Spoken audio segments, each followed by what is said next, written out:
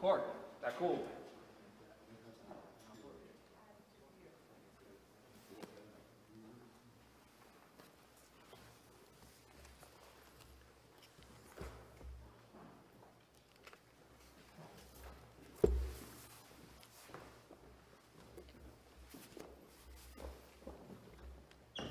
Good morning. Please be seated.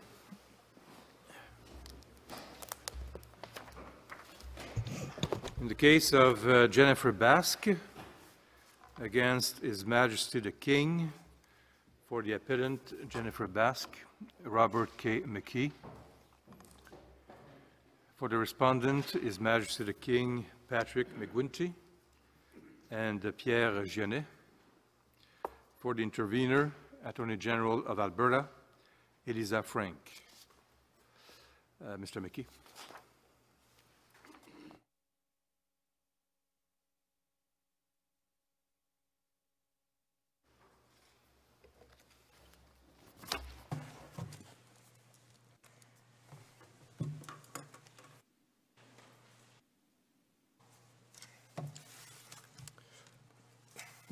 Morning, Chief Justice Wagner, Justices.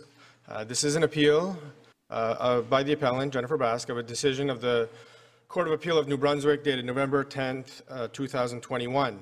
And so my intention today is to proceed with the three questions that were set out in our factum that frame the issue here today. At the end of the day, it boils down to one issue, but I'll restate those three questions.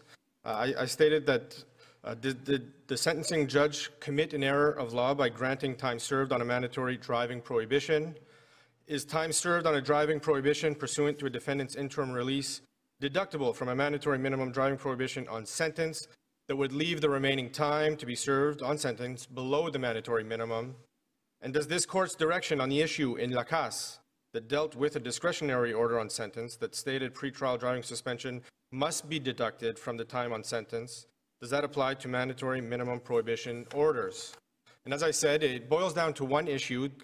The issue is that we're seeking here today is to apply credit to the pretrial driving prohibition to the time applied at sentencing, and that the remaining time can fall below the mandatory minimum. And this argument is based on principles of statutory interpretation. Failing to apply these principles can lead to results that are absurd and inconsistent with Parliament's intent in sections 259(1) of the Criminal Code, 718, 719, that deal with the sentencing framework. You say in your factum that we don't have to deal with provisions of provincial statutes, right, such as suspensions under provincial motor vehicle legislation. And maybe you're right, but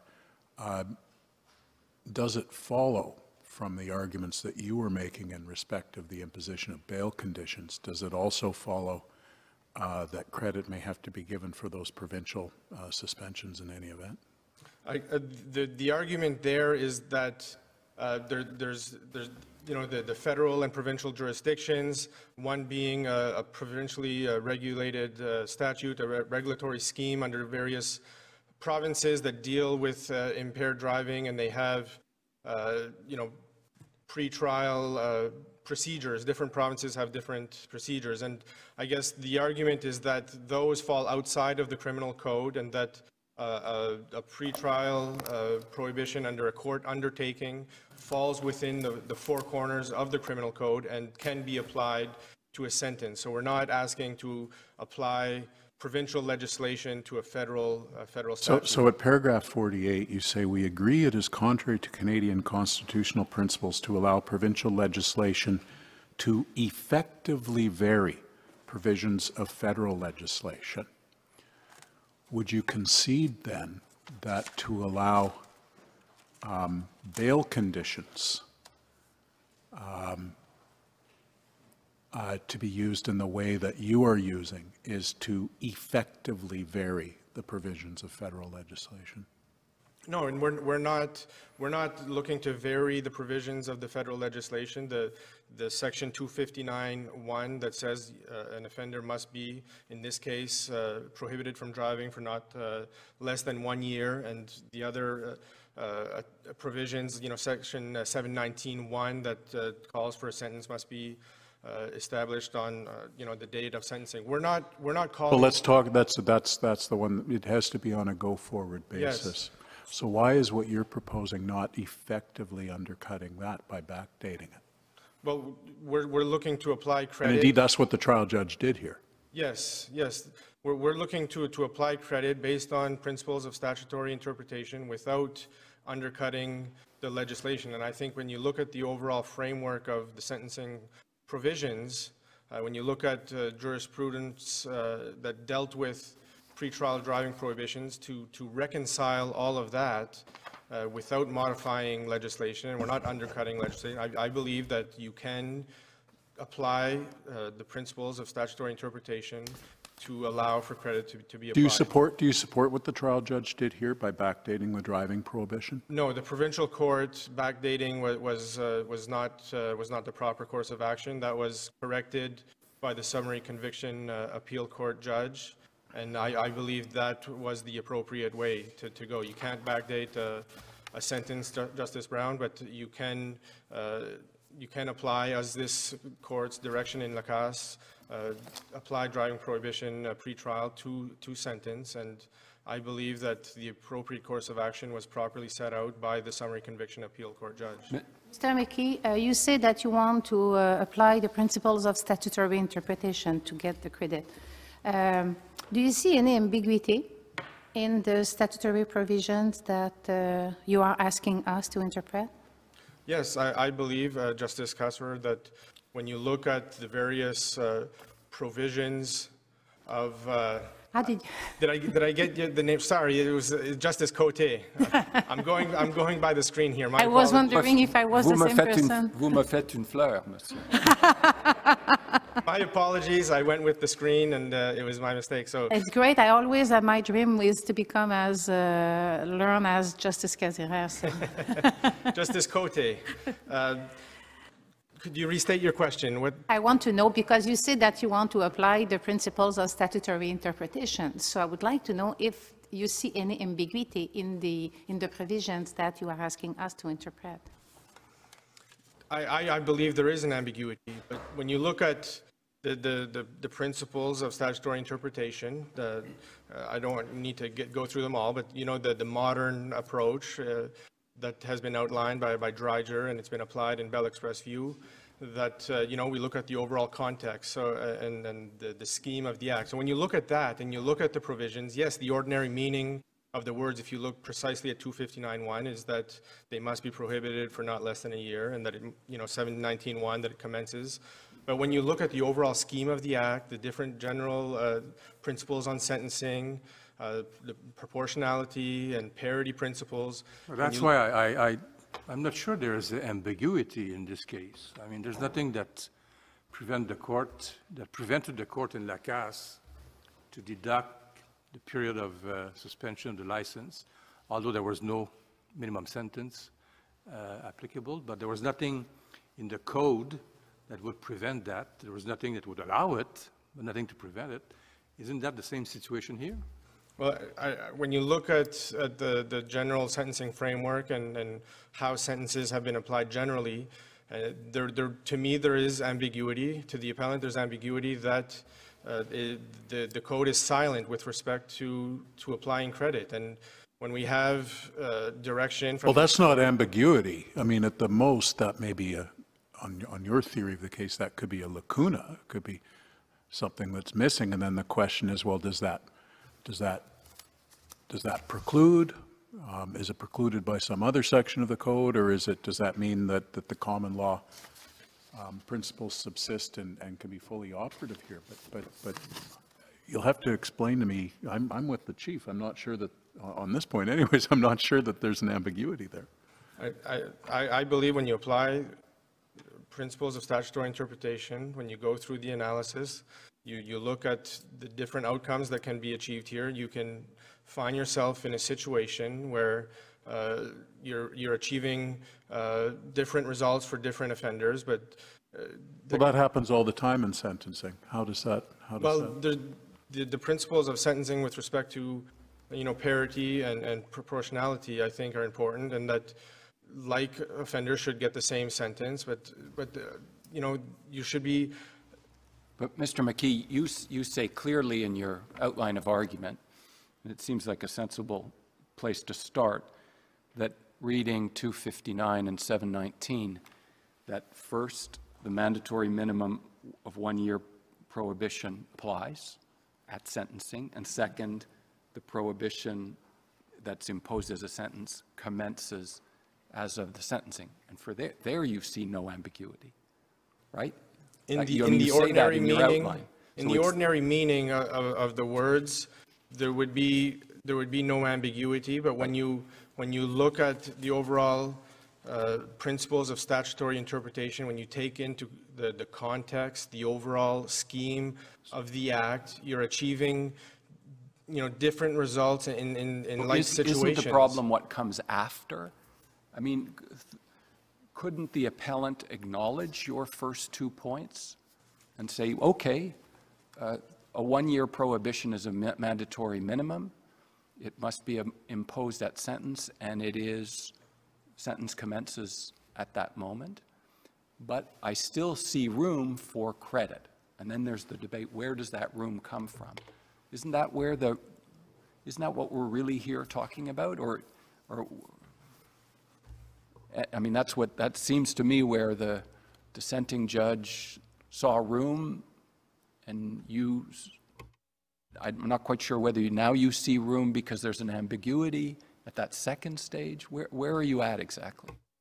Well, when you look at the principles of statutory interpretation and taking the modern approach, it requires that words of an act are to be read in their entire context and in their grammatical and ordinary sense harmoniously within the scheme of the act, the object of the act, and the intention of Parliament. So that's when we're looking at all of those items while reading. Yes, if you pull out the ordinary meaning of the words without looking at the overall scheme of the act that must work harmoniously together. Was the majority judge wrong in his application of the principles of statutory interpretation? Yes, respectfully, the appellant is putting forward that, yes, based on these principles of statutory interpretation, as set out, that was a quote from Bell Express View and Elmer Dreider's definitive formulation for construction of statutes, that it's the modern approach. You read the words, yes, you take them in their ordinary sense, but you have to apply it to the overall scheme. And we believe, the appellant, that there is room to apply credit, as this court directed in Lacasse. Well, that's the point, Mr. McKee. Your starting point is that Lacasse is correctly decided, correct? Yes. And Lacasse doesn't rely on a statutory provision to provide credit. It relies on a common law rule. That's your position, right? Well, which is well established even before the criminal code put in these schemes for what's permitted and what isn't permitted. I think as I understand the position when you're relying on Lacasse, 259(1)(a) doesn't preclude any principle of credit being provided. It provides for a minimum sentence, but doesn't expressly exclude a common law principle of credit as was provided in Lacasse. So that's why it doesn't seem to me that you'd require ambiguity to be able to rely on Lacasse. If there is ambiguity, perhaps you get into the analysis of absurdity in Wust, the line of reasoning that Justice Arbour enunciated, and the unfairness and the lack of proportionality, depending on the worst offenders being treated better than the. But you don't actually need to go to ambiguity. You don't need to rely on ambiguity for your argument. If you're relying on 259(1)(a), it doesn't say anything about precluding credit in 259(1)(a), does it? No, and that's exactly what the appellant is putting forward, is that it's silent with respect to credit. And then, that's where we get into, well, how do we get around, I guess, the 719(1), and then how do we get around, having... 719(1) also doesn't preclude the possibility of credit, does it? No, it does not. So it seems to me you've got your anchor is Lacasse, stating a common law rule that has not been expressly excluded anywhere in the criminal code. That would be, in a nutshell, our starting point is Lacasse.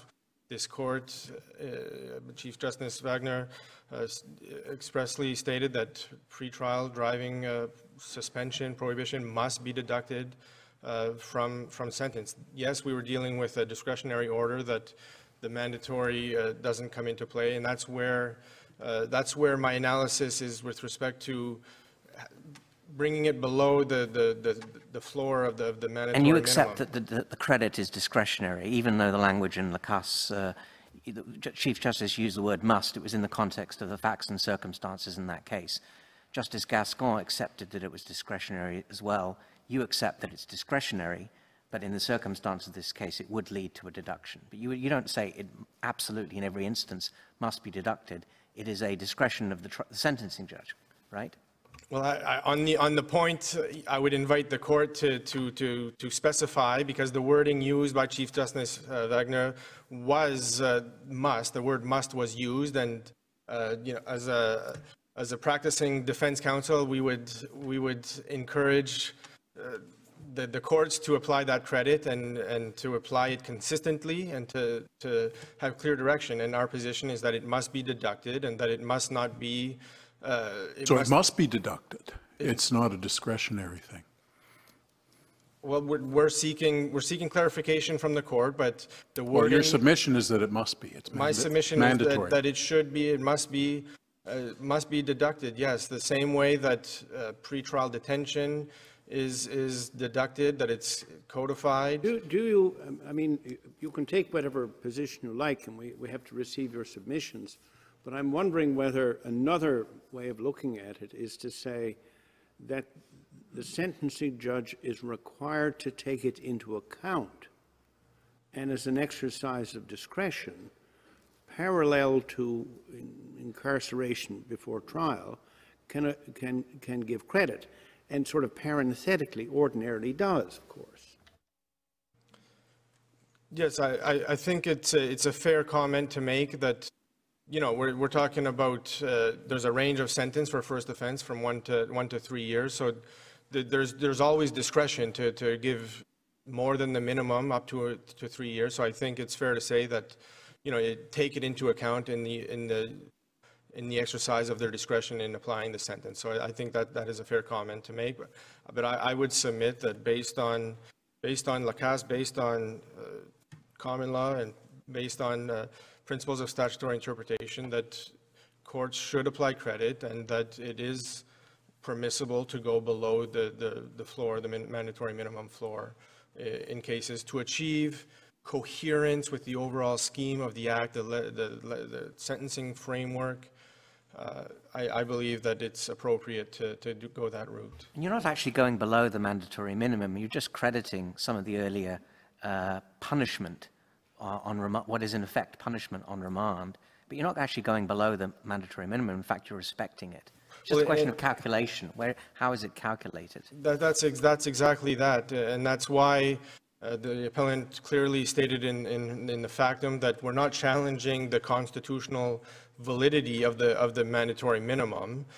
We're not putting forward a charter motion or breach, you know, to effectively give less. We're saying that the courts are giving the mandatory minimum, but like Chief Justice Lamarre in the Sharma decision that was quoted in Lacasse, effectively the punishment started prior to conviction at the time that they were placed on that condition. And so, yes, the mandatory minimum in our position is accepted, and credit applied does not breach that mandatory minimum. The argument that if we adopt your interpretation, we are in fact expanding the limited scope of Section 719(3). What do you answer to that? Well, that's where it goes beyond common law, and the statutory interpretation principles step in to allow this court, like I said, the modern principle of statutory interpretation, to look at the overall scheme of the Act, and that you have you have this section, and even long before that section was codified, courts routinely applied that credit. So I believe that's where you have to go beyond the common law to look at principles of statutory interpretation to apply. How do you get beyond? I'm having trouble understanding really the route that you're inviting us to go down. Because earlier you said, and just on the heels of your answer to Justice Cote, you accept the idea that the sentence commences when it's imposed. So it's not, is that right? You accept that idea at 719? Well, from a technical point of view, the sentence... Technical, I don't know what you mean by technical Well, point of view. technicality would be, yes, on paper, the sentence starts on the date that it's issued by the judge and that it's signed, and that's the date of sentence. The reaching back. Yes, we're reaching back because of... Well, we're crediting as opposed to reaching back. I mean, I think that was the question that Justice Jamal asked you, and that's his point. There's a qualitative difference. I mean, the Crown objects to the idea of running roughshod over, whether it's by backdating or by some kind of creative reading of 719, to reach back. No, you've got a mandatory minimum. That's clear. It's got to commence as of the date of the sentence. So the question then becomes, how do you see the reaching back operating, and what's the basis in law for that? The basis in law is principles of statutory interpretation, the ambiguity that is before us when we're looking at those provisions, when we look at how the general sentencing framework has been applied over the years, both by jurisprudence. That's where the ambiguity lies, and that we would be seeking to apply credit based on those principles. But are you saying that ambiguity is equivalent, the silence is equivalent to ambiguity? Because it's not. No. We don't have the 719 sub 3, so it's silent, it's not ambiguous. Well, I would submit that it's ambiguous in the sense that when you look at the overall sentencing framework, that where we've applied credit for pretrial detention, and now we have Lacasse that says we must apply the pretrial driving prohibition, that when you look at all of these different provisions in the modern approach to statutory interpretation, there is ambiguity in the sense that there's no clear intent with respect to what Parliament's intentions are when it comes to credit. Well, that's not ambiguity. It's just then it is or it isn't an open question. But let me ask you this. Section 719 sub 1 says, a sentence commences when it's imposed except where a relevant enactment otherwise provides. Is there a relevant enactment here? There is no other relevant enactment similar to what we have at 719.3, I believe, of the code with respect to pretrial detention. There is no relevant enactment, but we have... So where's the ambiguity? So the rule is a sentence commences when it's imposed, unless something else says that. Sub 3 is an example of where it says that. I mean, it addresses one particular aspect of a sentence. It doesn't address the many, many potential other aspects of a sentence, but you have a general rule stated in sub 1. So where's the ambiguity that you see derived from a silence? Well, when you apply this court's decision in Lacasse and you have... So Lacasse creates the ambiguity? It certainly is a part... Do you have any authority for case law being the source of an ambiguity within a statute? Can you point me to a single case where that's happened? I would not have that in front of me at this point. You know why? Because there isn't such a case. That's an unorthodox statement of law that statutory ambiguity can arise from case law. So where's the silence? Doesn't sub 1 actually answer everything? Unless it says otherwise, a sentence commences when it's imposed. I guess when you look at the overall framework of sentencing, it creates an internal incoherence that defeats the scheme of punishment. Show me how. I mean, you keep referring to these general principles of sentencing, but can you particularize it? Maybe it's because sentencing starts when it is imposed, but punishment can occur much before. long time before, no? And that's part of the appellant's submission, is that based on what Chief Justice Lamal said in Sharma, that it does start long before sentence is imposed. So on that theory, there's no incoherence. The sentence starts the day it is imposed, and the sentence has to ensure that there's a minimum one-year prohibition, and there's nothing in that section that precludes the common law credit, which Parliament is deemed to know. Like, where is the incoherence? Well, The moment you separate out the idea that a sentence has to reflect a certain kind of punishment, and that you can think of those two things separately, and indeed sometimes you must.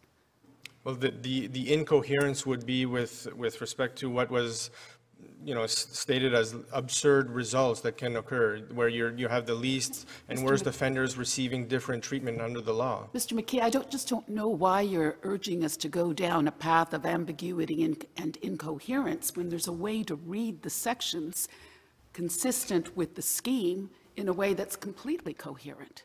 I just don't understand your insistence that we have to see this as ambiguous and incoherent, when I must confess I'm having difficulty seeing why that's necessarily so.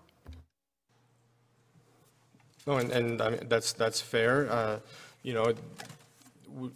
Our position is that based on common law, that, and we framed it in our factum as a statutory interpretation as well, that the credit can be applied, and that I say that it's part of the overall scheme of sentences in the framework. Could a proper statutory interpretation brings absurd result? Well, yes, there's examples. What? Okay. I guess the answer is within the limits of the judicial role, sometimes there's a problem that you just can't fix, right? And then that's an up the hill problem. You have to leave this building, hang a left, once the hill levels out, look for the building with a big clock tower and talk to somebody there. Mr. McKee, as I understand it, you said a couple of things that are seemingly inconsistent. Your primary argument is the common law credit applies, but in the alternative, if there's ambiguity, then there's the absurdity that you refer to in the general principles of sentencing and so on. But your primary position is as we went to, there is no ambiguity. The common law credit and Lacasse applies, but otherwise, in the alternative, if there's ambiguity or other submissions. I think that would be a fair way to frame the argument, yes. Thank you. And when Parliament says nothing, there's an enactment, but the Parliament says nothing, silence, as you say in your factum. What's the impact of the statutory rule on the common law?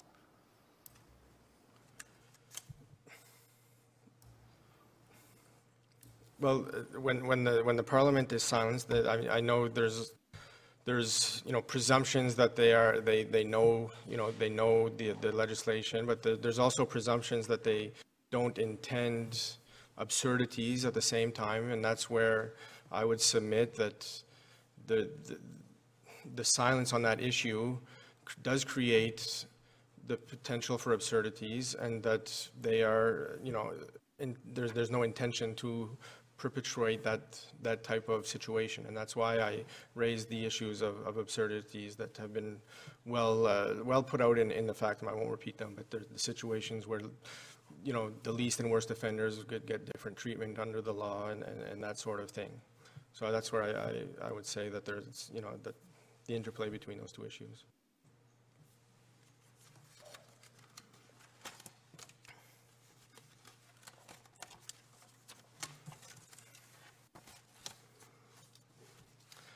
So I'll move to my conclusion. So thank you very much for your thoughtful questions. And we're asking this court, the appellant is asking this court to follow the direction that this court gave in Lacasse, that pretrial driving suspensions form part of the punishment and must be deducted from prohibition at sentence.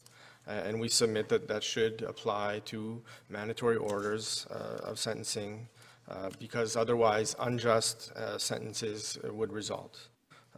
Like we said, similarly situated defendants can receive unequal treatment depending if one was on an undertaking not to drive or the other person was not. There's different treatments under the law where least and worst offenders could receive different sentences based on credit being applied. And so allowing the appellant's appeal allows an interpretation of the legislative scheme that is consonant with justice and good sense.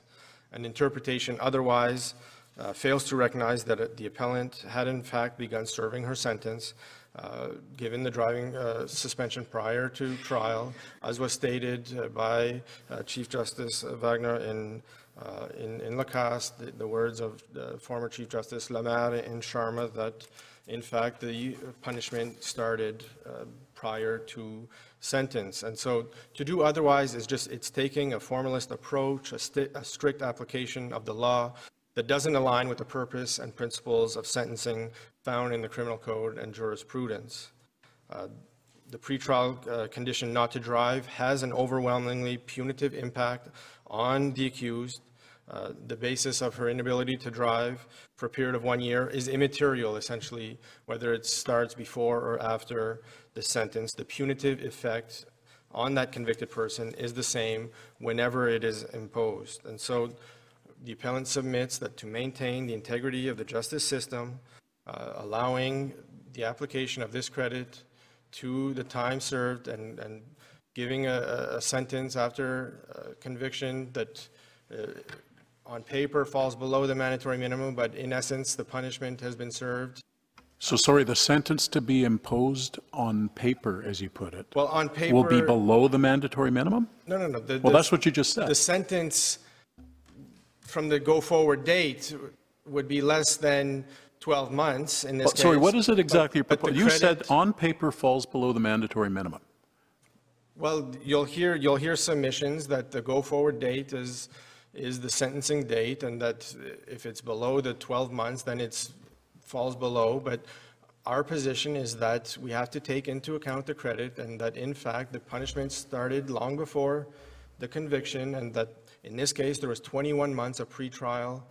Okay, so what should the sentence order have been here? Well, the sentence order would have been for 12 months. Okay, so it doesn't fall below the mandatory minimum. Does not fall. Okay, all right. But the go forward. We're good. Okay. So, Mr. McKee, you are asking us, in fact, to apply what Chief Justice Wagner said in Lacasse when he said the driving prohibition has the same effect regardless of whether it was imposed before or after the respondent was sentenced. So you are asking us to look at the effect of the driving prohibition, and you say, given the fact that your client was suspended for 20 months or more than 20 months, then you say, look at the effect and give her the credit, because in fact, she was suspended for more than the 1 year minimum. Yes, that's what we're asking this court to do, to apply that credit. And you know, there's different cases that Chief Justice Wagner looked at in Lacasse. There was Sharma, Pellicor, Williams, Bilodeau, that gave different situations. And the Bilodeau case, for example, it was Justice Gascon at the time, and he had referenced how the person, you know, with the prohibition, the sentence, the pretrial, the sentence, you know, custody, that essentially the person would have been prohibited from driving for their entire 20s. And so that called for applying credit because it's fair, and that's just the right thing to do in terms of the overall sentencing framework and the scheme of the Act. And doesn't it actually promote the Parliament's purpose here, because it gets giving credit, because it gets the offending driver off the road immediately rather than 2 years later? So it promotes the Parliament's purpose of having people off the road. Yes, absolutely, and that's why I would submit an interpretation that allows the credit in this case in that manner still aligns with the legislative intent of Parliament to ban drivers for less than 1 year. Those are my submissions. Thank you very much. Thank you.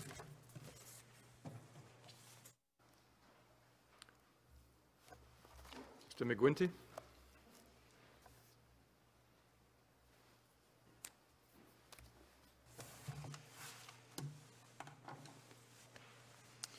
Good morning. I gather there are some members of the court that are concerned with the idea that we can apply the mandatory minimum on the date of sentencing, but just essentially give it credit. And so I want to attack that. At the beginning of my submissions, I want to address that idea. And part of, Justice Jamal, part of your question when you were asking about this credit-based reduction, I think part of that tied into Justice Casire's question of how do we deal with silence, because the code is silent on this issue of credit, was one of the questions. And so the Crown disagrees that the code is silent on credit, and for a few reasons. The first being Parliament specifically enacted Section 719(3) of the Criminal Code. And in the Wust decision, if you turn to tab 12 of the Crown's condensed book, this court in Wust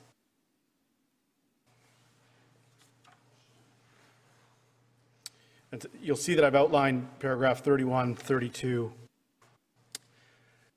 of Wust in the respondent's condensed book.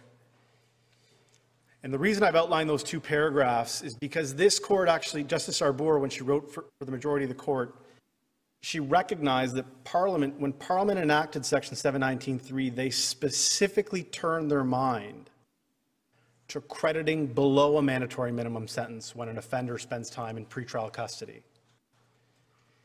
And so my point is they did turn their mind to this issue. And so I think it's wrong to say that Parliament's silent on crediting below a mandatory minimum. What my position is that because they turned their mind to pre-sentence imprisonment, they must necessarily have also turned their mind to pre-sentence driving prohibitions? But I think that question raises the broader implications of this case, right? Because this case is not only about driving prohibitions, but the trickle down is going to impact, for example, firearm prohibitions. And so we know that Section 109 of the Criminal Code, in certain circumstances, requires a judge to impose a mandatory firearm prohibition for 10 years, sometimes more. And actually, under the bail legislation, Section 515, 4.1, the code directs bail judges to impose firearm prohibition orders if they release someone. But can I ask you this? I mean, we're still talking about a discretionary credit. If it's not appropriate, the trial judge will not do it. I guess I'm still not sure that you answered my question. Well, so 719(3) speaks to discretionary crediting. Discretionary of all kinds, not just imprisonment, even though it doesn't say anything to that effect. No, but that's the issue the Crown has, is that Section 719(3) speaks specifically. Our submission is that Parliament purposely narrowed the application of Section 719(3). Well, in La Casse, there were no provisions prohibiting credit or allowing credit for suspension of license, no? And that's where... Was it wrongly decided? No, and that's where we say that this is where the common law ability to credit runs into the brick wall of a mandatory minimum. And that's what this court said in Justice McLaughlin, right? So what's significant then in your submission, as I understand it, isn't really the fact that Parliament enacted 719 sub 3, thereby constraining in one aspect the overall common law rule that you apply credit. It's the fact of the mandatory minimum. 719 sub 3 doesn't seem to be doing any work then. That's right. I mean that the idea of a discretionary,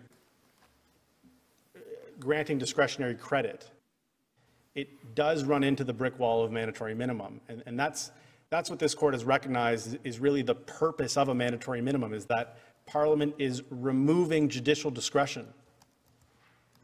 If judicial discretion is removed from courts regarding mandatory minimum, can you tell me what was the jurisdiction of the majority of the Court of Appeal to order a stay? Because when they ordered the stay, they were in fact giving credit to Madame. And I recognize that, and the stay is a difficult. Yeah, but you understand, they recognize that the absurdity of the interpretation of the literal meaning of the provision, and they said, yes, it's absurd, but they said, I'm speculating maybe, but if you say that the discretion was removed when mandatory minimums are concerned, what was the basis for that stay order? It was a wrong decision? No, I'm not saying that the court was, no, I'm not saying the Court of Appeal was wrong in staying the execution of the driving prohibition. I think that the decision to stay has to be read in context with what the Court of Appeal found, which was they found that Ms. Bask spent 21 months on an unconstitutional release order. So that ties directly into their ultimate decision, and so it's very clear that that's how they went about that reasoning. But the effect was that she was prohibited from driving for 20 months.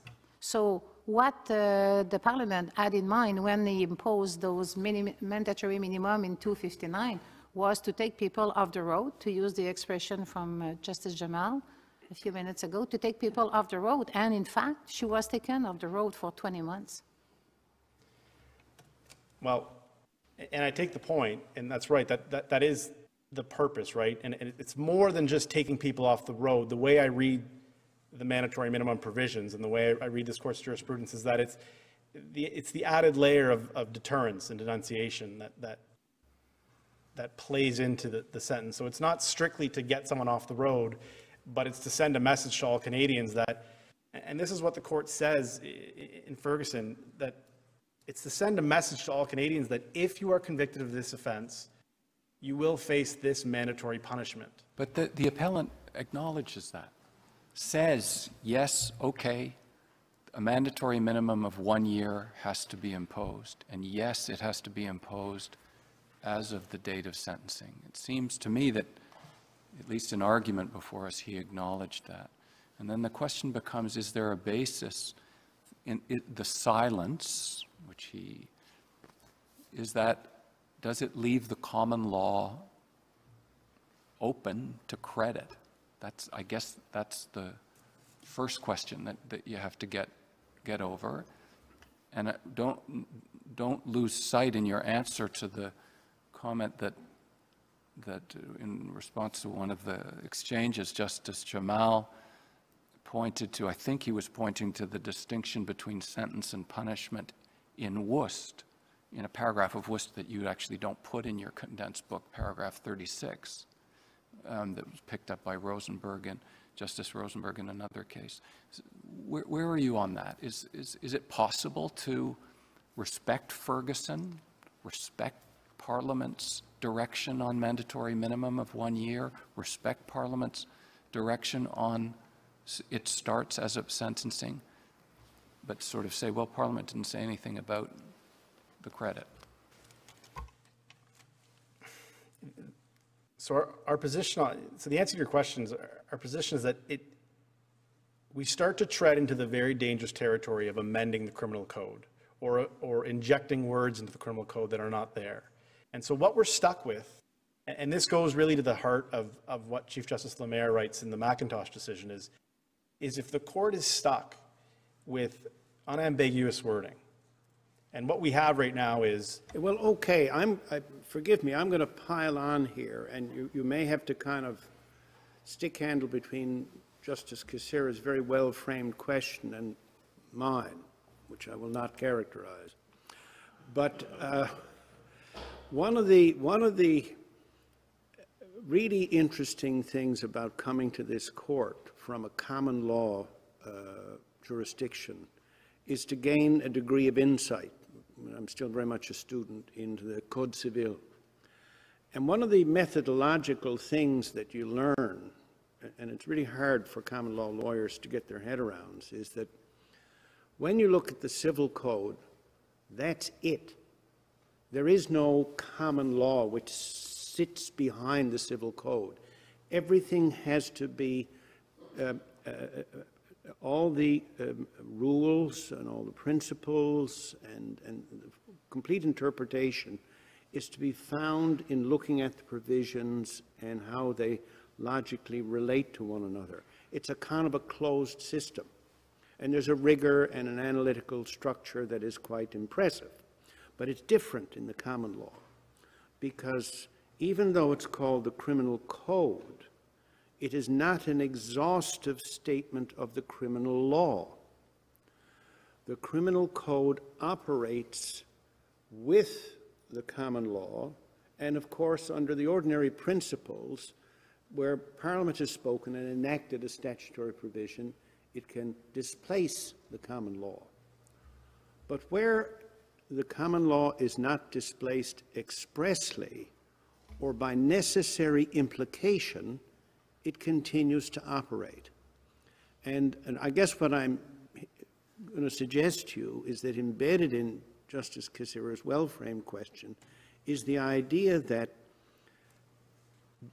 how is it in your submission that this general common law rule concerning giving credit for various forms of punishment that predated the imposition of sentencing, that common law rule which was recognized, affirmed, and applied in Lacasse, how is that either expressly or by necessary implication displaced by the statutory provisions to which you refer?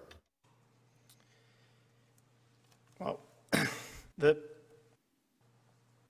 so there's no doubt there's common law authority to credit for various forms of restrictions, of pretrial restrictions, from pretrial custody to driving prohibitions. But from and the Crown acknowledges that there is case law suggesting that well before Section 719(3) of the Code was ever enacted, courts were commonly and routinely crediting offenders who spent time in pretrial custody. But to my knowledge, there's no law that has ever said, there's no common law jurisprudence that's ever said you can credit such that it runs afoul provisions in the criminal code. And our position is that crediting below the mandatory minimum does run afoul the provisions of the criminal code. So I'm trying to understand kind of the framework of analysis that you're applying in response to my colleague, Justice Rowe. Right, his question is essentially this. There's a prior common law rule. Where is the statutory derogation? Now, the answer to that surely is not yes, but there's no common law rule that says that in the face of a mandatory minimum. Surely the answer that you would give is it is the mandatory minimum that is the statutory derogation, or the mandatory minimum coupled with the rule that sentences operate prospectively, or whatever it is. It's not to nuance what the common law rule is. The common law rule is you can credit, right? No, that's the very point that I'm trying to get to, is that you have the common law rule that permits credit. We take no issue with that. But what happens in this case is that the common law rule runs into what I've referred to as a brick wall. The brick wall being Section 259(1)(a) and Section 719(1). So Parliament is making it unambiguously clear when someone is convicted of impaired driving, in this case their first offense, it's a 1-year mandatory minimum driving prohibition. Parliament supplements that with Section 719(1) and uses the word commences. A sentence commences on the day it's imposed. So it starts. That's the starting point. And so our position is that the common law ability to credit can only go so far, and then when it runs into these provisions of the code, jurisdiction is lost to credit that much further. And that's what this court has repeatedly recognized is behind mandatory minimums. But the brick wall, frankly, running into a brick wall, that's a principle of statutory interpretation that I have not heard before. In fact, it strikes me it stands in contrast to Rizzo, which says, don't treat text as brick walls. read beyond the ordinary and grammatical meaning, and maybe that's the way in which the brick wall can be transcended, I guess. Justice, the majority in the Court of Appeal seemed to stop at ordinary and grammatical meaning as if it were a brick wall. Is that a mistaken approach to statutory interpretation if it stops us in our tracks? And I think that's where, to my mind, I think some of what this case might turn on is whether the majority judgment in McIntosh still stands. Because the majority judgment in McIntosh, that's really what Chief Justice Lemaire gets at.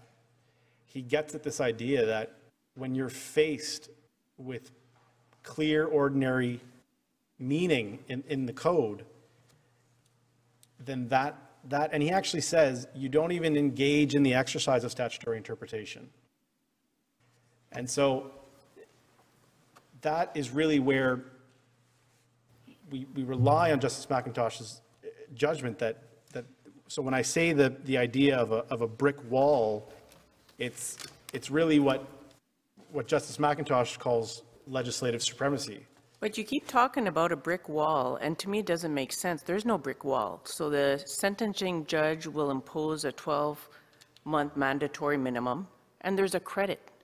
So there is no brick wall because it's imposed, and then there's a credit. We do that all the time. How do you divorce pre-trial from actual sentencing? For me, it just doesn't make sense. Explain that to me. The way it's divorced is that Section 719(1) says that it starts on the day of sentencing. So that's the wall. I mean, it's not 259(1)A alone, right? 259(1)A alone just says that a one-year mandatory prohibition has to be ordered. It's Section 719(1) that comes in, and that's what directs the judge to commence the sentencing on that day. So what happened here? Because I understand your point, but here, even if they said the sentence begins the day it was pronounced, the Court of Appeal said we are going to issue a stay.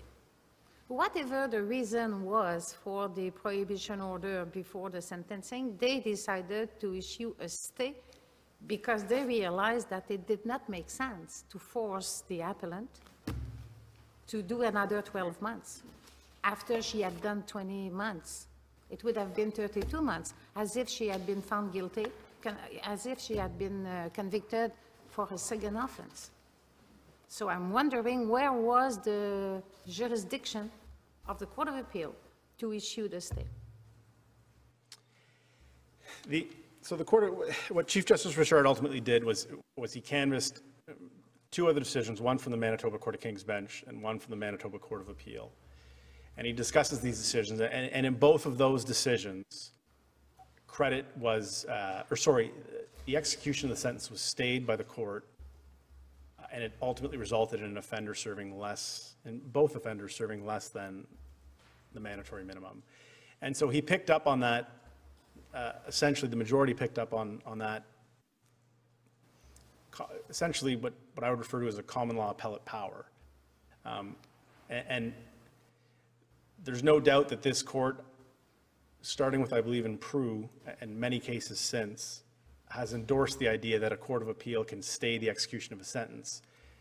But obviously, and I understand the discomfort with how my position unfolds when it runs into the idea of staying the execution of a sentence. I don't think the Court of Appeal got it wrong in doing that. I think it was very context-based, and maybe it's enough. You say staying the execution of the sentence can be considered another form of credit. Well, I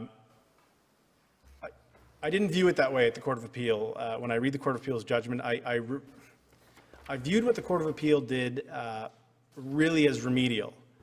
And the issue, and this sort of dives into an incidental issue, but this court in Nasagalawak talked about whether courts have jurisdiction to apply a Section 24(1) charter remedy to go below a mandatory minimum.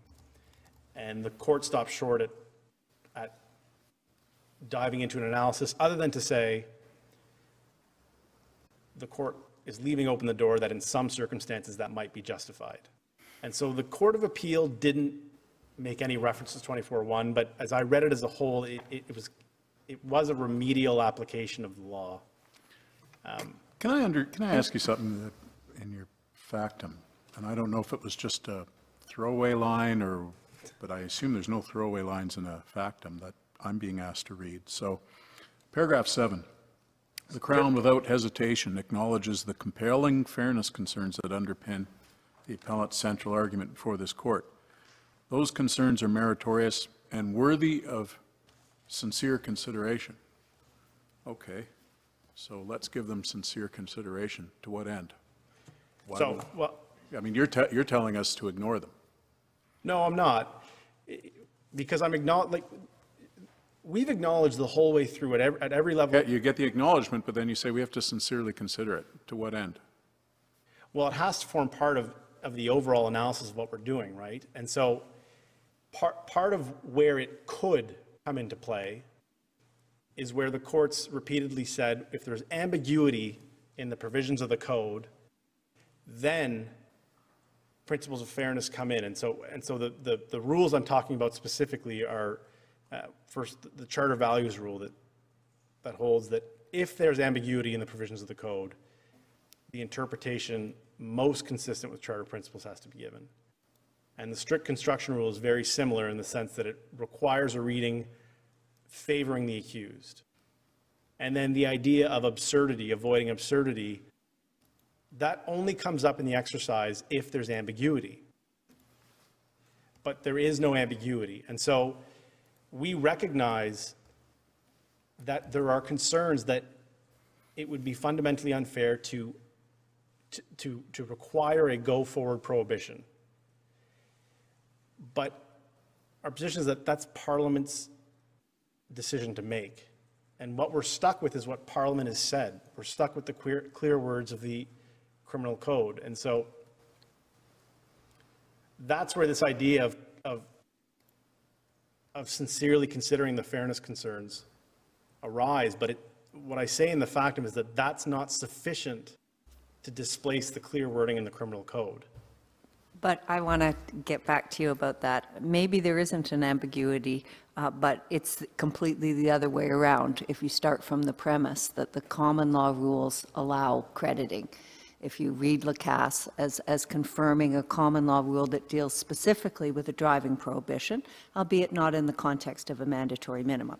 So if we hold that first thought, that the common law allows crediting, you're saying the words of the text should be read to disallow crediting. And when I look at the text that you're citing to me, it's not entirely, it's not clear. It's certainly not clear in the Rosenberg sense in MacDonald of saying you should favor the accused in a reading. But let's put those aside. You're quoting us to say that the 719, it commences. Well, that's a provision of general application, and frankly, a sentence has to commence when it's imposed. I mean, there's no other legal rule that makes any sense. So to say that you have a sentence that commences on a particular date, but you give credit for what has occurred according to the common law rules, to me doesn't offend any reading of that. It's perfectly consistent. And then when you move and you say that 719.3 talks about not giving or giving custody, pretrial custody, Parliament is speaking to a specific thing. Why would I be wrong to say Parliament knows how to speak on a specific thing? It's directing its mind to custody, and it's not speaking, and it is not derogating against a common law rule that relates, like Lacasse said, to a driving prohibition. Why doesn't the lack of ambiguity cut completely against your position?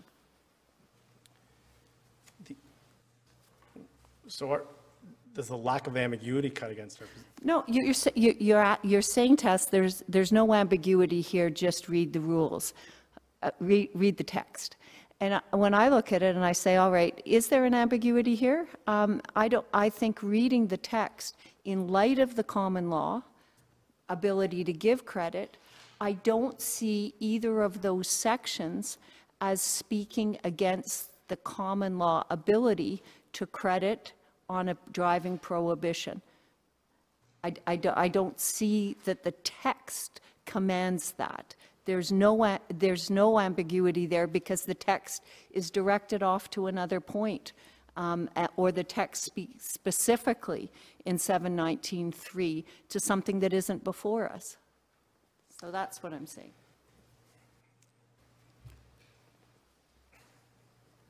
I think part of the Crown's position that it is not ambiguous and that it does create a roadblock to crediting below the mandatory minimum really is the way that the Crown reads the court's decision in Wust. I mean, in Wust, Justice Arbour, writing for the court, she really anchors the analysis to section 719.3. And so I question if there's truly this common law principle that allows credit to go below the mandatory minimum, I question why the analysis was so heavily tied to the existence of 719.3.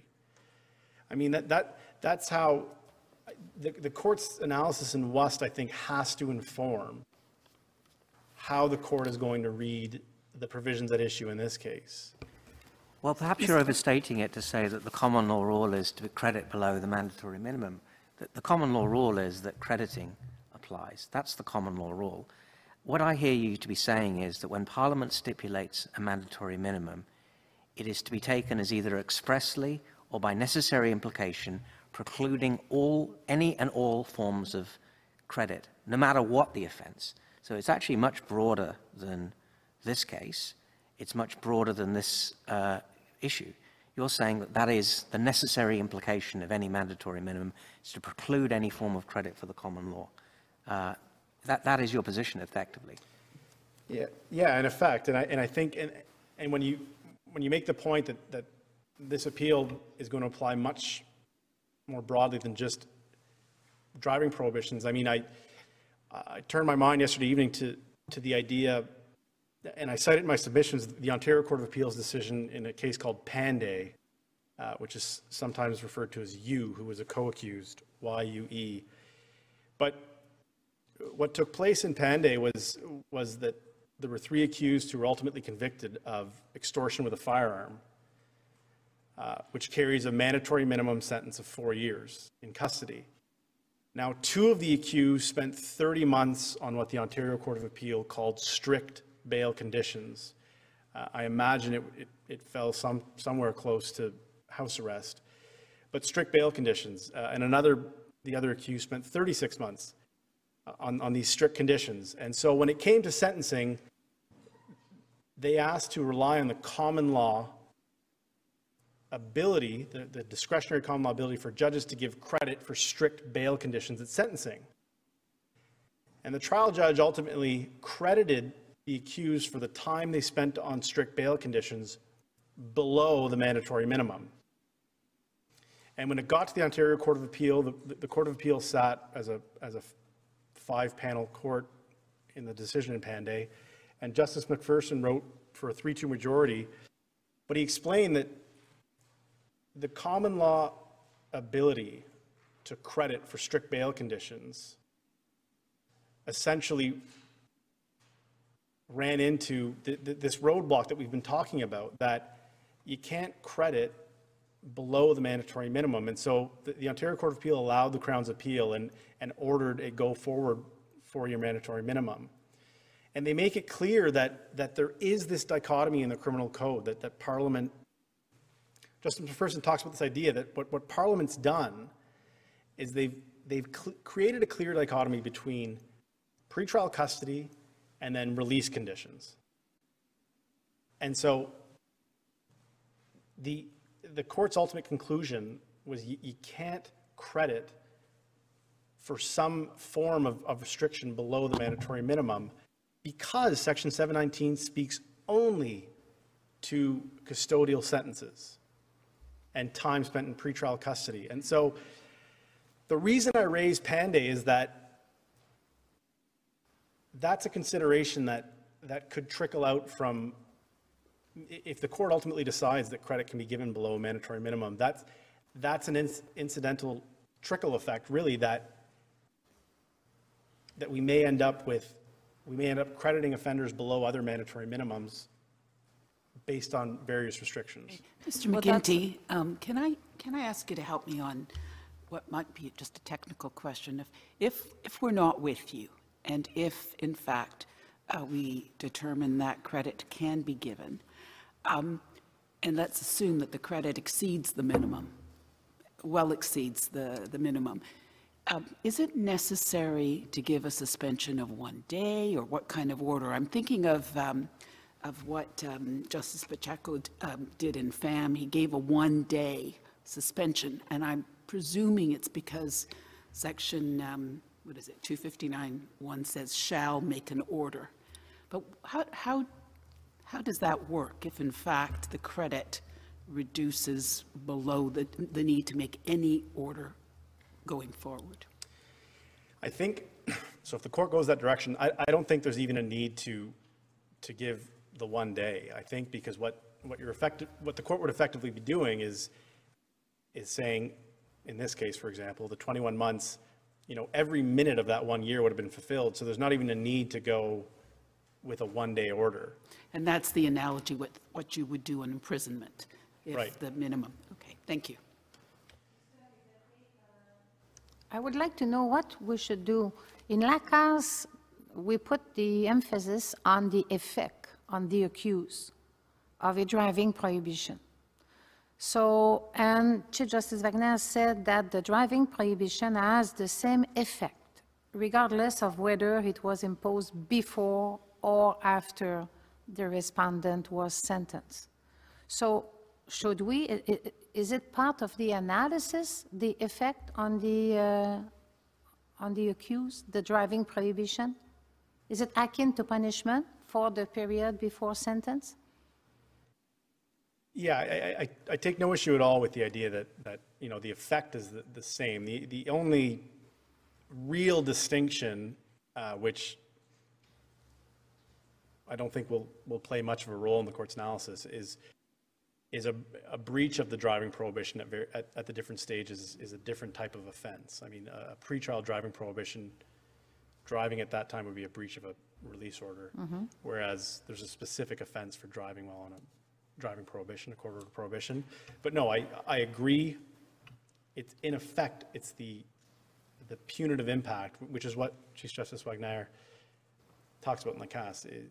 I take no issue with the idea that the punitive effect is identical, and it would play into the analysis. I think it has to. It has to play into the analysis. But I have to, as it plays in the analysis, I have to return to the idea that the mandatory minimum removes the judicial discretion to credit below the 1 year. But doesn't that distinguish such a case from Panday? Because if the effect is the same, you're respecting Parliament's will to impose a 1-year mandatory minimum sentence of a driving prohibition. You're completely consonant with that. When you take account of strict bail conditions to take somebody below another sentence that's different in kind, you're not respecting Parliament's will. So that's why there's a qualitative difference between those two scenarios. No, and that's fair. Without question, it's a distinction. But the reason I reference Panday is more. I mean, the facts are important, but it's the court's analysis that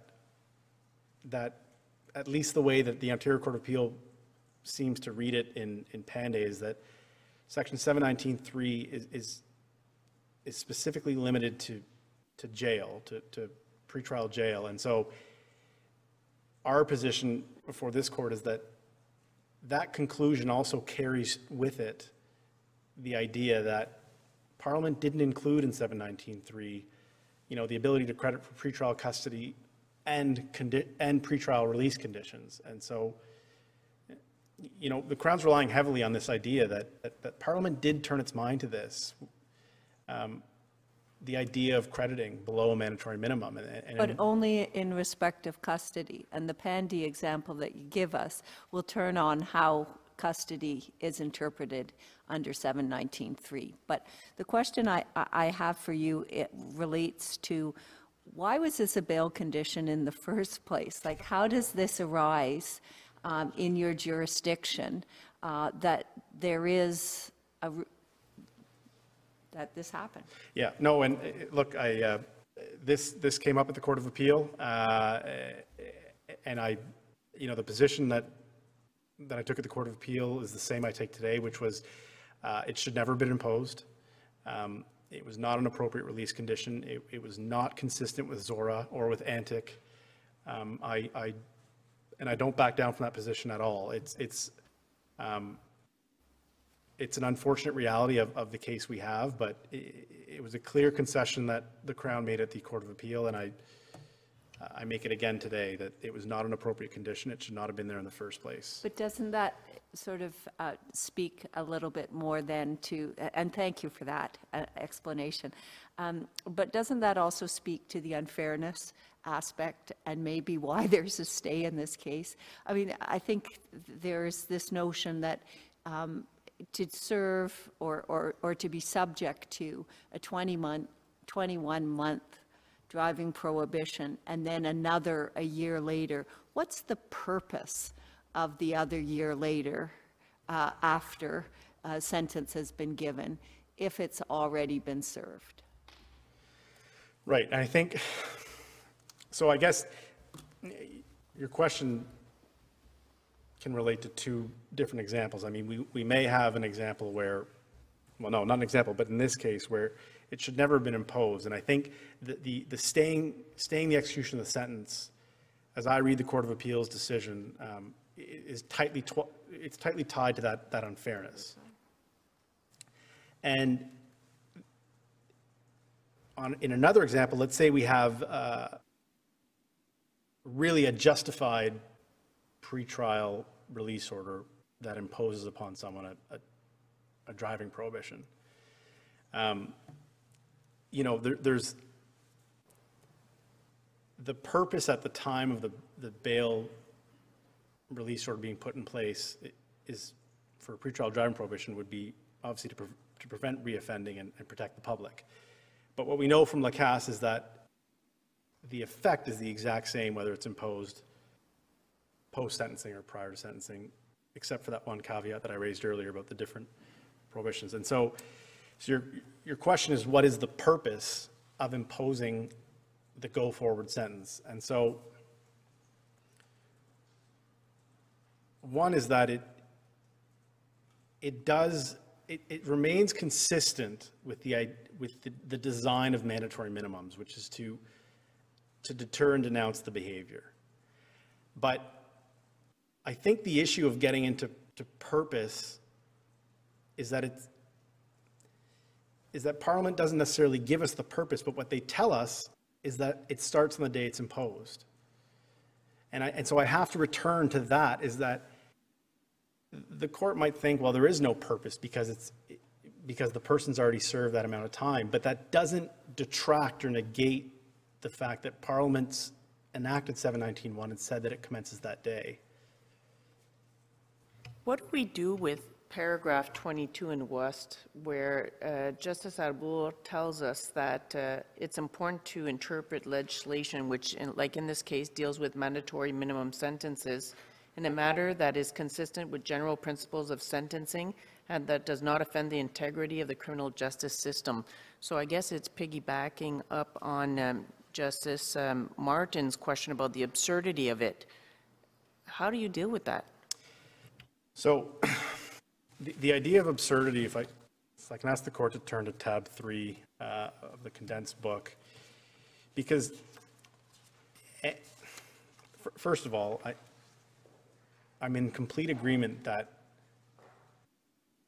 the Crown's position may in some circumstances lead to very unfair results or what Justice French called an absurd result. And so I'm not hiding behind that. But the point that Chief Justice Lemaire makes in McIntosh Well, before you go there, I mean, doesn't the next line in Woost help you? This is entirely possible. In this case, and in my view, such an approach reflects the intention of Parliament that all sentences be administered consistently, except to the limited extent required to give effect to a mandatory minimum. And so that next portion you just read, Justice Brown, is exactly why I said earlier, if the court goes down the direction that the appellant wants the court to go down to, I sincerely question why the analysis in Wust was so tightly tied to 719.3. Because effectively, the appellant's position, if it's applied, if you take it to its logical conclusion, it's that we don't need 719.3. And Wust never needed to be tied to 719.3. So that's my response to Justice Brown, your question, but I want to return to your question, which was, how do we deal with this idea that this can produce these absurd or unintended consequences? And so that's where I say, I think a question that's pending in this appeal is, does the majority judgment in McIntosh stand? Because in McIntosh, Justice Lemaire, Chief Justice Lemaire, at first at paragraph 34, at the very end of paragraph 34,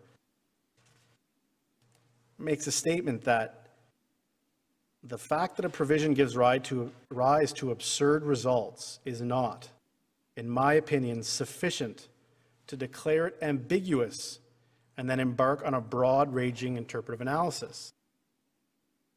And then he goes on to reject at paragraph 36 this idea that there is an absurdity approach.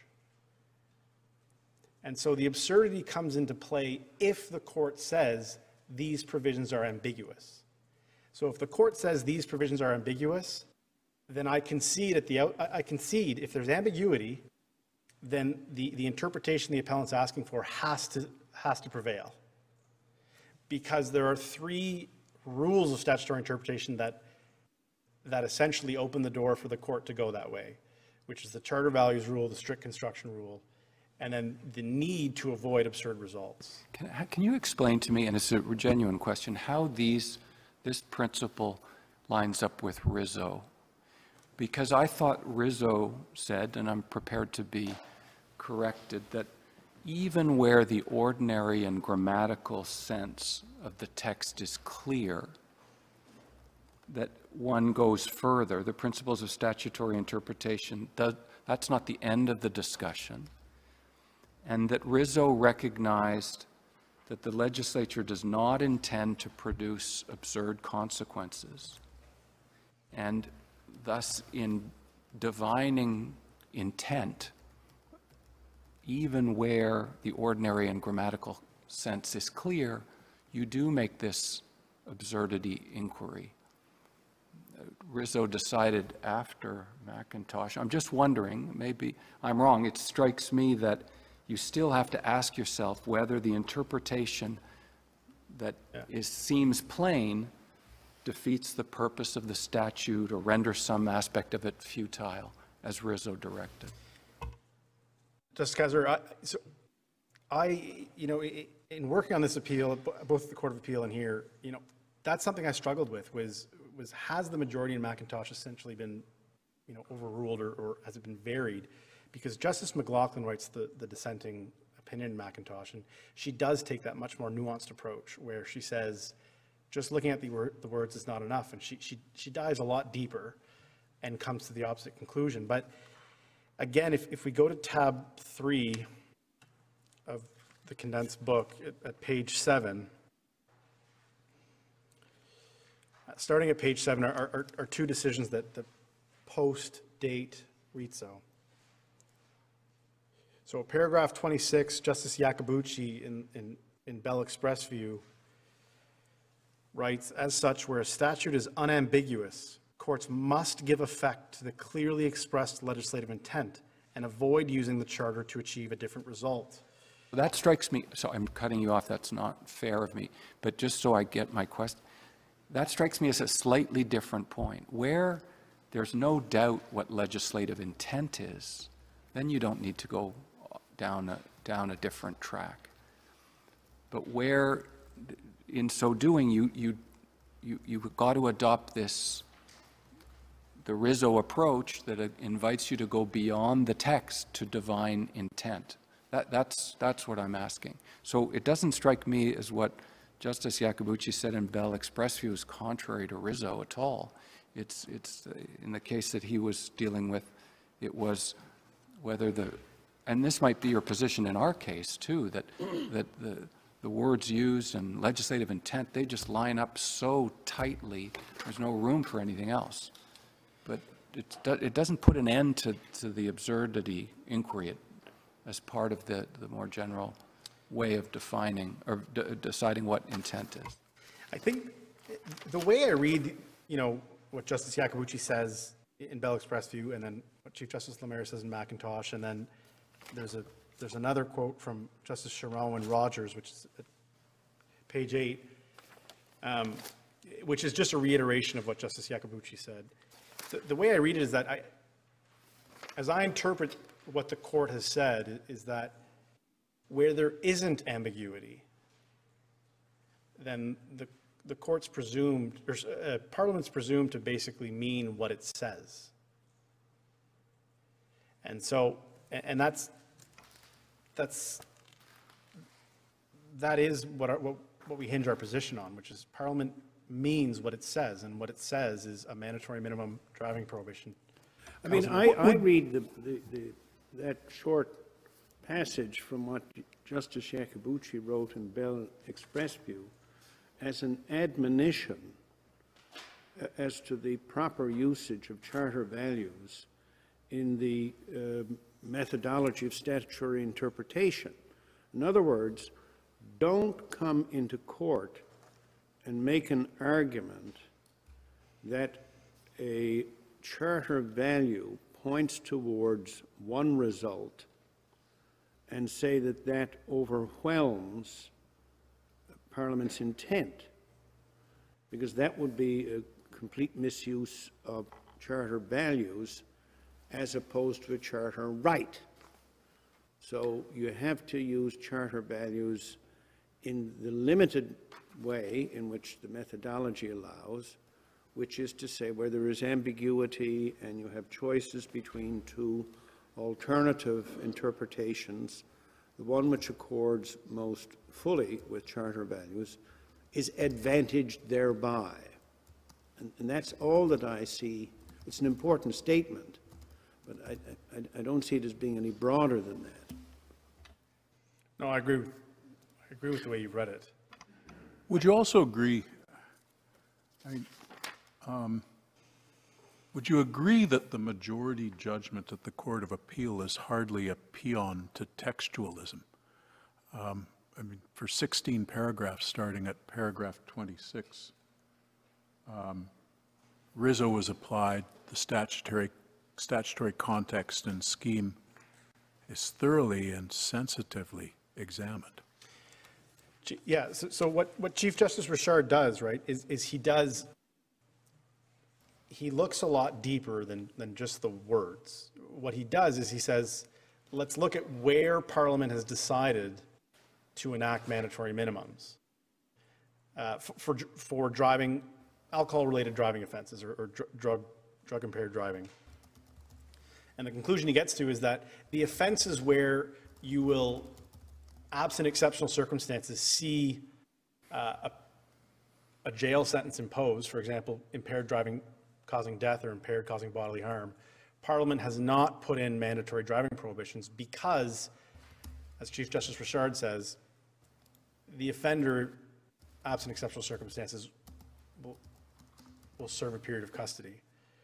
And then he looks at the ones that don't generally attract jail sentences, like simple impaired driving. And then they do. So he does look at, what was Parliament's intent here. And in the time I have, like 10 minutes left, in that time I want to touch on this idea that... Can I ask you about McIntosh, though, again, because you asked whether you've sort of thrown into the mix whether McIntosh has been effectively overruled or departed from. But, principles of statutory interpretation are always sort of in balance. It's not applying one rule. You have to look at all the relevant rules. And if you look at what Chief Justice Lemaire cites in paragraph 18, cites Maxwell on the interpretation of statutes, 1969, where the language of the statute is plain and admits of only one meaning, the task of interpretation does not arise. Well, I think now we would that was 27 years ago. Now, citing 1969, Maxwell, now we would probably say that the task of interpretation always arises. That's Justice Kazira's point about Rizzo and the modern rule. He then cites Justice Laforet, 1982, which is that the legislature can have reprehensible results, and I don't think we'd quarrel with that. And then some other English authorities from the House of Lords in 1936. And so it's a question of looking at the balance in the various principles and what is cited as authority. And I think it may be putting too much at stake to say, has McIntosh been effectively overruled? I think it's more a question of the balance of the interpretive principles that we would invoke today and the authorities that we would cite in support of them. No, I agree with that. And it's not, and it's not that I'm saying that McIntosh as a whole has been completely overruled. And perhaps the way I should have said it is that subsequent cases have definitely complemented what was said in McIntosh and have sort of stretched out the need to go a bit further. And so at paragraph 18, as you just pointed out, when the comment's made that the task of interpretation does not arise, I think that has been stretched out over the last 2.5 decades, that more is required. And that's why a subset of my position is to look at intent, parliamentary intent. And so to the Crown, the biggest piece of parliamentary intent is Parliament's decision to specifically limit Section 719(3). And as I said earlier, the appellant's position, if you take it to its logical conclusion, is that 719(3) really effectively is meaningless. And again, what the court's analysis in Wust, if you take the appellant's position, then the court in Wust must have been wrong to rely so heavily on Section 719(3).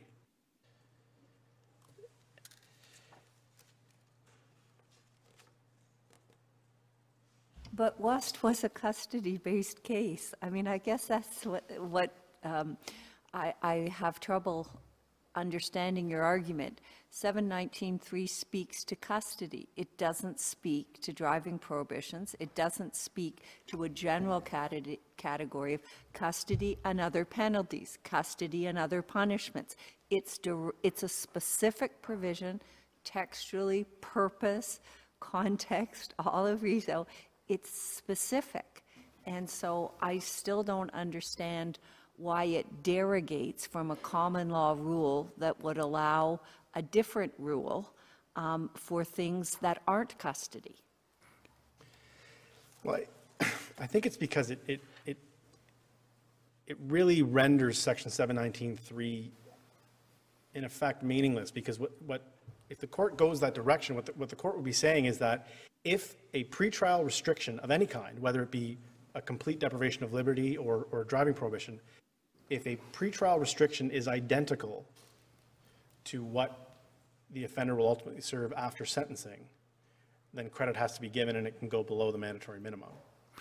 But that's not what Parliament said. Parliament restricts the 719(3) to custody. But it restricts it to custody because it was legislating in respect of custody. It was derogating from the common law in respect to custody. It was providing a formula for credit in 719(3) as well, right? I mean, it was doing all those things, but based only in custody. So it's speaking to that specific type of punishment. It's just to complete, because I'm sensitive to what Justice Martin said. It hinges on, you have to connect your point to the Parliament turned its mind to argument that you make fully in your factum. And that's where I guess it gets a little difficult, because, how do you say, you know, the devil himself knoweth not the thought of man. Like, who knows what Parliament turned its mind to? All we know is what they said. And if they didn't speak to crediting, you're inviting us to go a further step. And I think you need both. I don't think you can just sort of say 719.3 dead letter.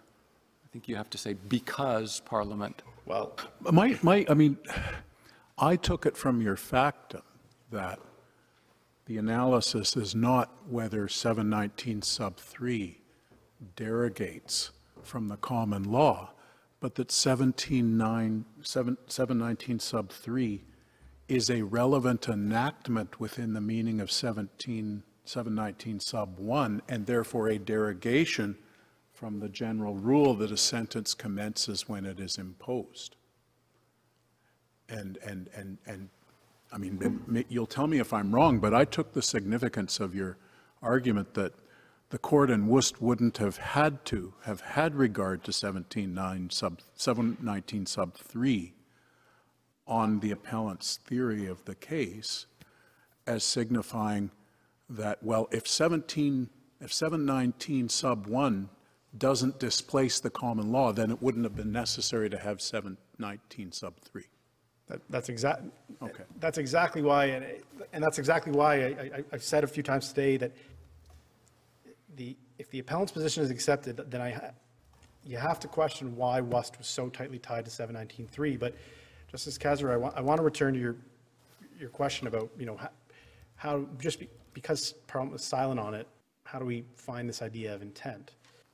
And one that I rely on in my submissions is from the construction of statutes text, which is, there's a quote that I have at tab 6 of my condensed book, and it's this idea of the presumption of knowledge, that when Parliament enacts, for example, 719.1 and 719.3, that they're presumed to know the relevant facts surrounding that legislation. And so I'm asking the court to infer that Parliament surely knew some offenders would spend time on a pretrial driving prohibition. And despite that presumed knowledge, or what I say is presumed knowledge, they didn't create any enactment such as 719.3. And again, a point that I made earlier is that in Wust, this court, Justice Arbour accepted that Parliament was specifically, they did specifically turn their mind to crediting below a mandatory minimum. And so the point I'm trying to make is if they've turned their mind to crediting below one form of a mandatory minimum, then my position is that it does speak volumes, and it is telling that they did not enact an equivalent to apply to other forms of prohibitions.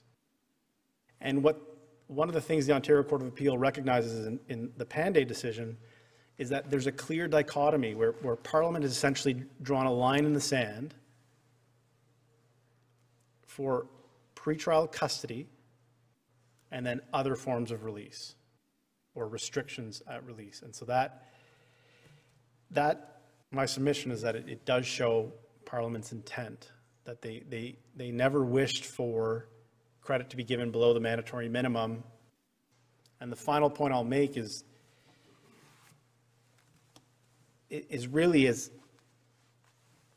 I understand the attractiveness or the temptation to get to the appellant's desired result, but the Crown's perspective is that it does amount to essentially amending or injecting words into the criminal code that are not there.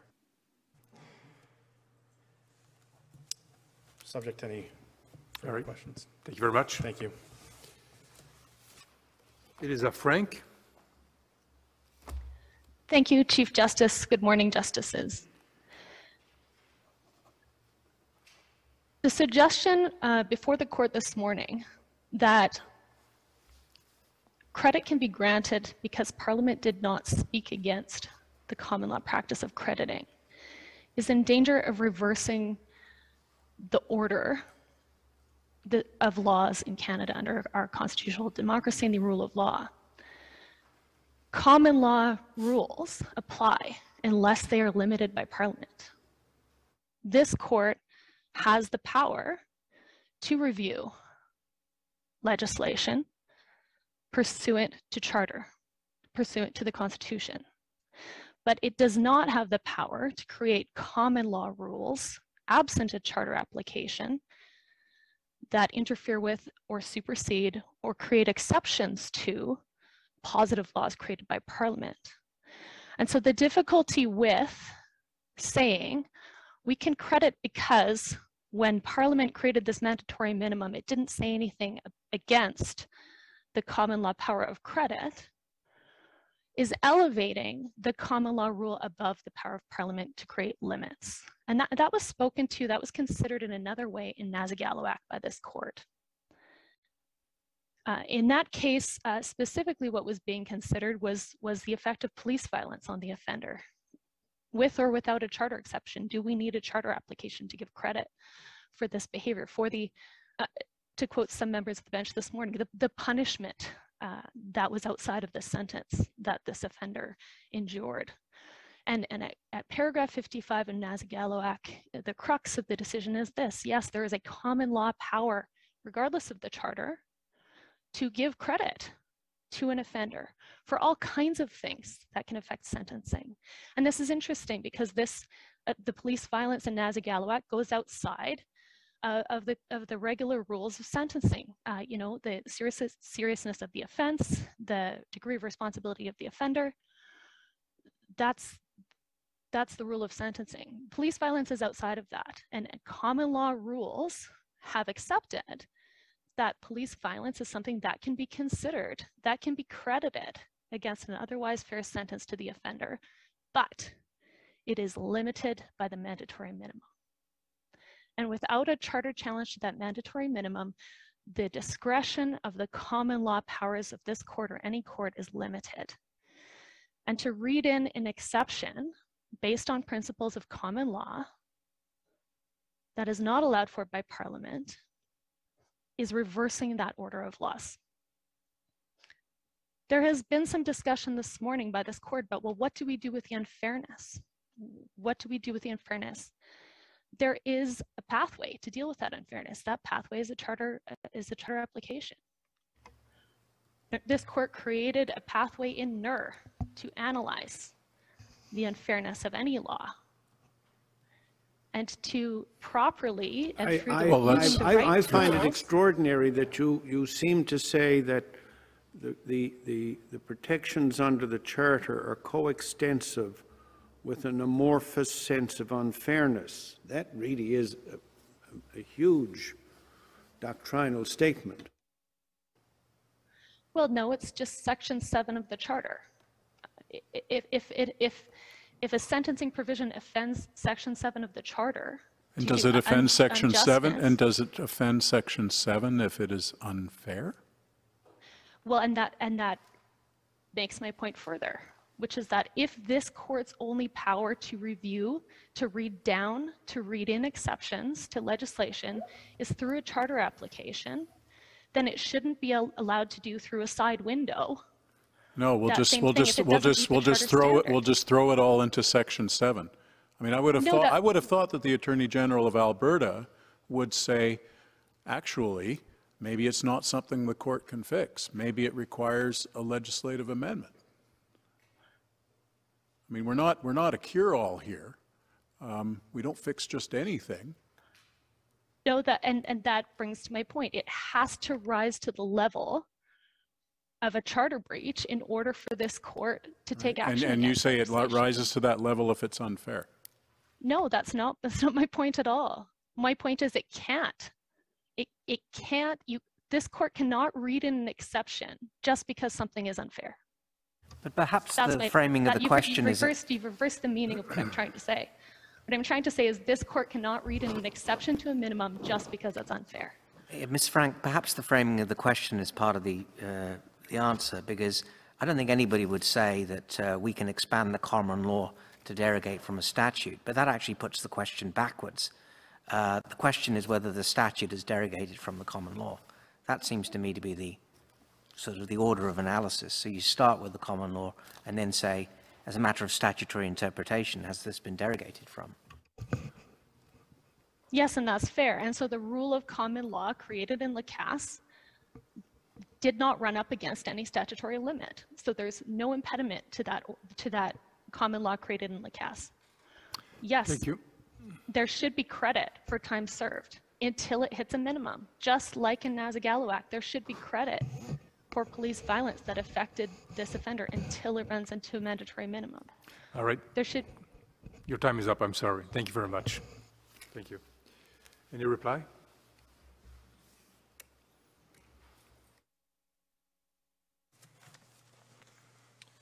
Thank you, Chief Justice, and thank you, Justices of the Court, for hearing our appeal today, and I thank as well the prosecution on this case, who've been more than ideal to deal with, as we've been twice now before different courts, and I appreciate his comments and his sincerity.